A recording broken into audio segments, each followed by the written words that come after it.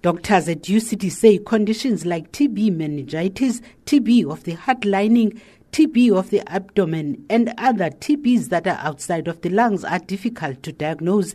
They say about 500,000 new cases of TB are reported in the country yearly. Head of pulmonology at UCT, Professor Kitan Deda, says about a third of this number is TB diagnosed outside of the lungs. Deda says the new testing tool has an accuracy of about 95% with results within 2 hours. The frontline diagnostic test we use in the country is a DNA-based detection test, and that works very well on sputum. Problems start when you don't have sputum and when you have extrapulmonary TB.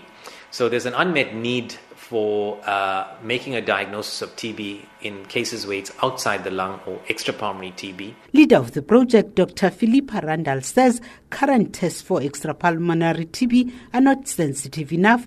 She says it's also comforting that their equipments fit in with the current diagnostic infrastructure used in the country's healthcare laboratories. And it also fits into the current healthcare reference laboratories and centralized laboratories equipment, so there's no need for any extra equipment and infrastructure.